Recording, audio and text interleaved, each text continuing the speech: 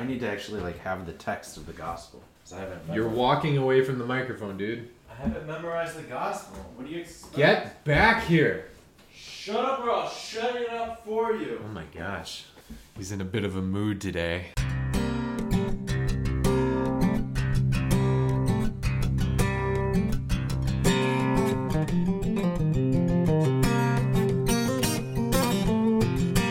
Alright, let's just podcast, man.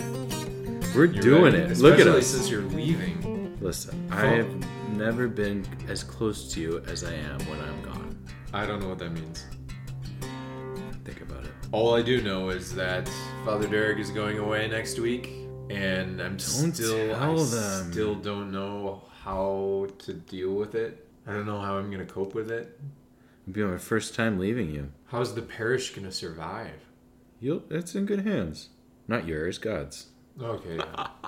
I think I'm going to call it the Father Derek Exodus. Why are you thinking like this? I don't know, because I'm trying to deal with it in my own way. How to cope with the Father Derek Exodus. So, today we are we're answering a longtime listener's question. Mary Daly, actually Mary and Rick, they're inseparable, united in the holy sacrament of matrimony. Mary, so dramatic. They texted me, asked me a question about this past Sunday's gospel. Matthew chapter 22, verse 1 to 14. So they texted me, and this is what Mary said. I think it's a great question we can talk about for a little bit. All right. You ready? You ready? So ready. So wait. Okay, I'm ready. See, I'm going to miss that. I'm going to miss that on the Father Derek Exodus. Miss what? Your jokes. I'm just so funny. Yeah, I know. You should record it and then play it back when you're missing me. There we go. Rick and I have an idea for your next podcast, struggling a little bit with today's gospel reading of the king turning away and killing a guest for not dressing appropriately. Kind of harsh, don't you think? Question mark. Okay, so she's referring to the guy without the wedding garment. Yeah. Who the king kills. Just this idea that in the gospel, that is supposed to be the good news. Kingdom of heaven. Love, joy, peace. Why is Jesus talking about a king killing the guest? Shouldn't the king be more merciful? Like, what are your thoughts? What are my thoughts? The gospel is false. Is that it? Yeah, I think we should change the gospel so that it makes more sense to us. That's it. I think we should change the gospel. Then we can feel better about ourselves. Yeah. And make our own God that is really kind. There we go. Super nice. Wouldn't hurt a fly. Are we being too sarcastic right now? Is this going to offend Mary? No. I think a lot of people, including yours truly, fall into the trap of trying to make sense of the gospel when we ourselves don't have the lens, don't have the imagination, don't have the vision of the big picture. Yeah. And so with our tiny visions, we impose our tiny imaginations on the gospel. And okay. That just can't work. Who is the guy? Is it Ben Franklin or Thomas Jefferson who cut out all of the bad parts of the Bible? Really? I think it was Thomas Jefferson. Wow, no way. Yeah, I've never heard of that. No.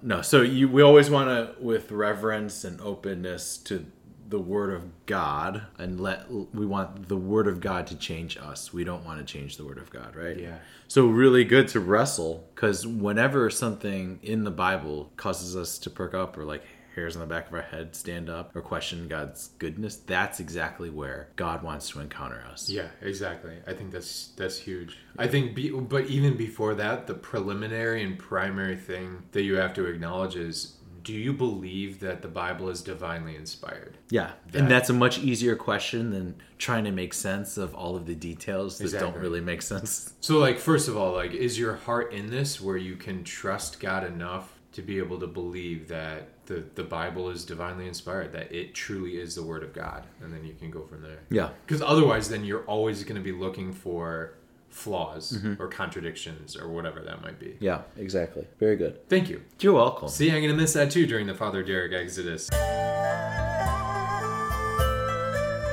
telling you, replay it over and Like over those again. affirmations, always telling me good job. How many affirmations have I given you in your life, Tim? 2? Don't you forget it. So Jesus in the 22nd chapter in this parable, he's talking about the kingdom of heaven is like a king who gives a wedding feast for his son. And the wedding feast for his son is, what do we believe that? Like, you know this. Should I not ask you? Is this like a quiz show? The wedding feast for his son? Yeah. So it's God the Father has a son named Jesus who marries the church, right? So this is the wedding feast of Christ and his bride, the church. I get what you're saying. Sorry, I was a little confused. It's late. So this is what heaven is supposed to be for us, a huge feast. And he's prepared everything, killed his calves and his fattened cattle. He says, everything is ready, come to the feast. So what I preached on was like prom. Did you hear this? I don't remember. Yeah, it was amazing. How much preparation goes into prom, the tuxedo, boutonniere, corsage, after party, figuring out how you're going to ask her and all this stuff. And then what happens is you get up to the door and she's not there. And you're like, WTH. Why did I just do all this preparation? It's not going to happen. Yeah. And so that's what the king is feeling, utterly disappointed that he's gone to all of this work to invite us to the wedding feast of his son. And it's not going to happen because they are refusing to come. Some ignored the invitation and went away. One to his farm, one to his business. And so the king says, forget it, fine. You don't want to come? He says to his servants, go invite anybody, good or bad, ugly. Tell them they're come. Tell them the feast is ready. And then the servants do that, and the hall's filled with guests. Yeah. So here's where the daily's question is. The king came in to meet the guests. He saw a man there not dressed in a wedding garment. The king said, my friend, how is it that you came in here without a wedding garment? The man was reduced to silence. The king said to his attendants, bind his hands and feet, cast him into the darkness outside where there will be wailing and grinding of teeth. So I always feel like within myself too, and Daly's might be this way, you might be this way. Maybe, no, he wouldn't be this way. But we're kind of like looking for reasons for God not to be the good guy. We're kind of like looking for reasons for God to be the bad guy so that we can then say, I knew it. I knew you were a bad guy this whole time. Everybody was saying you're a good guy, but you're really not. You're really a bad guy. Wow. You don't ever think that? Stop it. I do think that sometimes. Oh my gosh. I do, because I want to validate all of my suffering. Oh, I get what you're saying. Right? Okay, yeah. So, it's very important for us to remember this little detail where the king says to the man without the garment, my friend, you are my friend. And the idea was that you would get a garment before going to the wedding in order to sort of confirm your invitation. And the expectation would be that you would wear it to the wedding. The fathers of the church said that this garment was your baptismal garment. Yeah. So you're supposed to bring your baptismal garment unstained into heaven, right? Yeah. There's that line in the baptismal, right? Your true identity. So he puts off this garment. The garment, the father said, was the works, the fidelity to the gospel, one's own fidelity to the gospel, all works of charity, all manners of prayer, and informing oneself in the life of the virtues. You're supposed to put on the garment. Yeah. But this guy hasn't. So why does the king have to kill him? The king doesn't just like chop off his head. Yeah. What does the king do? He binds him, hands and feet, and casts him into the darkness outside because he has refused to put on. He's refused to accept the gift, the grace of God, and enter into the feast. Yeah. It says the man was reduced to silence, which we all are going to be reduced to silence at our judgment, because we'll all have to account for things that we are not proud of, that we're actually rather embarrassed that we did. Yeah.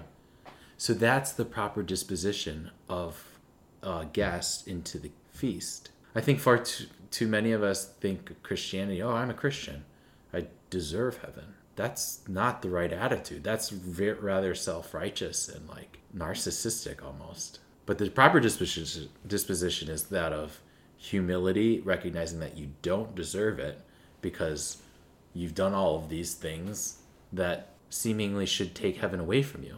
Yeah. But the kingdom of heaven is like this king because he is in the seat of judgment.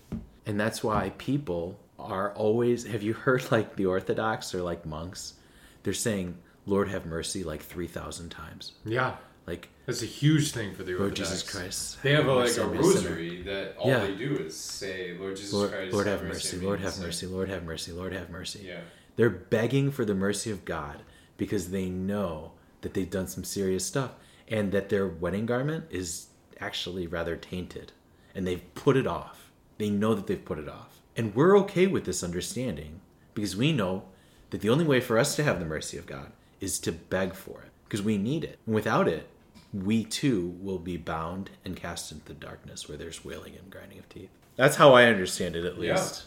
How do you do you want to add to that? No, I think you said it very beautifully and depressingly in a way. It kind of is. It is. And that's kind of part of the point, yeah. I think, of this. So that's the thing. The Bible is not supposed to make you feel good about yourself. I know, dude. It's not. Yeah. It's supposed to make you feel good about God, who loved you into existence and breathes life into you at every moment of your life. It's not to make you just relish how much you have accepted the invitation of God and are responding. Because no one has done that except the Blessed Mother. It's not supposed to make you feel good about yourself. It's supposed to make you feel good about God. Dude, you are passionate tonight. I am passionate about this. You're feeling it. This is great. If we don't go to heaven, it's not God's fault. It's ours. You're pumped up about this. Salvation, man. I know, dude. In no other name are we saved. I'm going to call this podcast Father Derek is Pumped Up. No, don't put my Father name. Derek gets jacked up. Or we can name it Father Derek gets pumped up right before the Father Derek Exodus happens. Did you tell people what the Exodus is? No. No, I think I'm leaving? No. Father Derek Exodus is... Father Derek's going on a retreat for a week. No, like 2 weeks. No, it's 8 days. 8 days. It's Ignatian Silent Retreat. Was that long enough? Well, Mary and Rick Daly, if I don't know if we answered your question, but we still hope you got Catholic. You got some passionate Father Derek preaching going on. No, why don't you say something about it so I don't feel like I'm... No, I think you said it all. Mary Seat Quarantined is a Mary Seat of Wisdom dynamic original podcast.